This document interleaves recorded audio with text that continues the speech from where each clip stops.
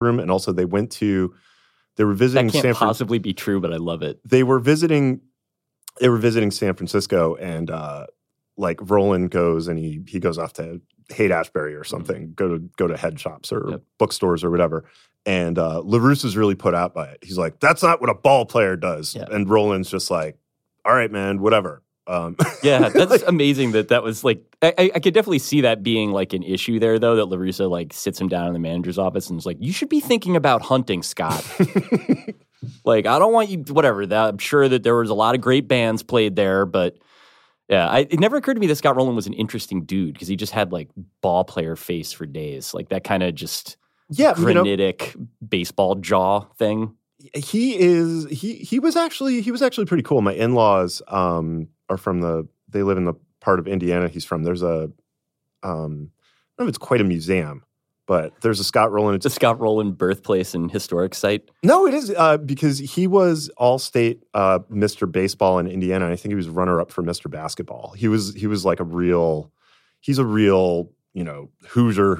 Mm-hmm. He just was good at everything he did, and was actually probably a bit more of an interesting guy than is let on. The Dostoevsky thing is gonna keep me warm all winter. Yeah, I mean, honestly, any book is good, but the idea of him doing that, like just sitting there reading, The Idiot. Yeah, I was gonna say like Notes from Underground. Why don't you read the whole book? That's a good. Yeah, I'm gonna do the rest of the episode in a Rodney Dangerfield voice. That's good for Scott Rowland chat. We will be back after a break.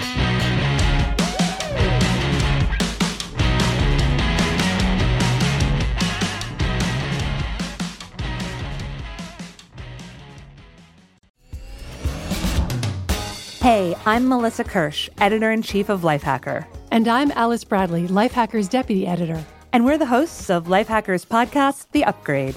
On The Upgrade, we help you improve your life 1 week at a time. We talk to guests like former hacker Hector Monsegur about online security. You need to be aware of how you can be attacked. You need to be aware of what's your weakness. And Alan Alda on how to communicate more effectively. And in order to achieve that, we start with teaching exercises derived from improvisation. And sex therapist Steven Snyder about how to have great sex in a long-term relationship. What really works under those circumstances is if you enjoy the other person selfishly. Hey, your life, it's terrible. We can help. Find The Upgrade wherever you get your podcasts.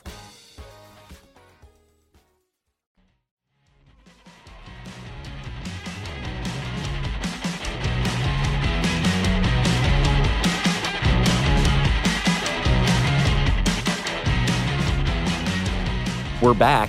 I was talking to Tim before the show about what sports stories he was burning on this week, and Ivan Nova. Yeah, Ivan Nova. Dylan Cease has either gained or lost weight, and that was about it. That was about the size of it.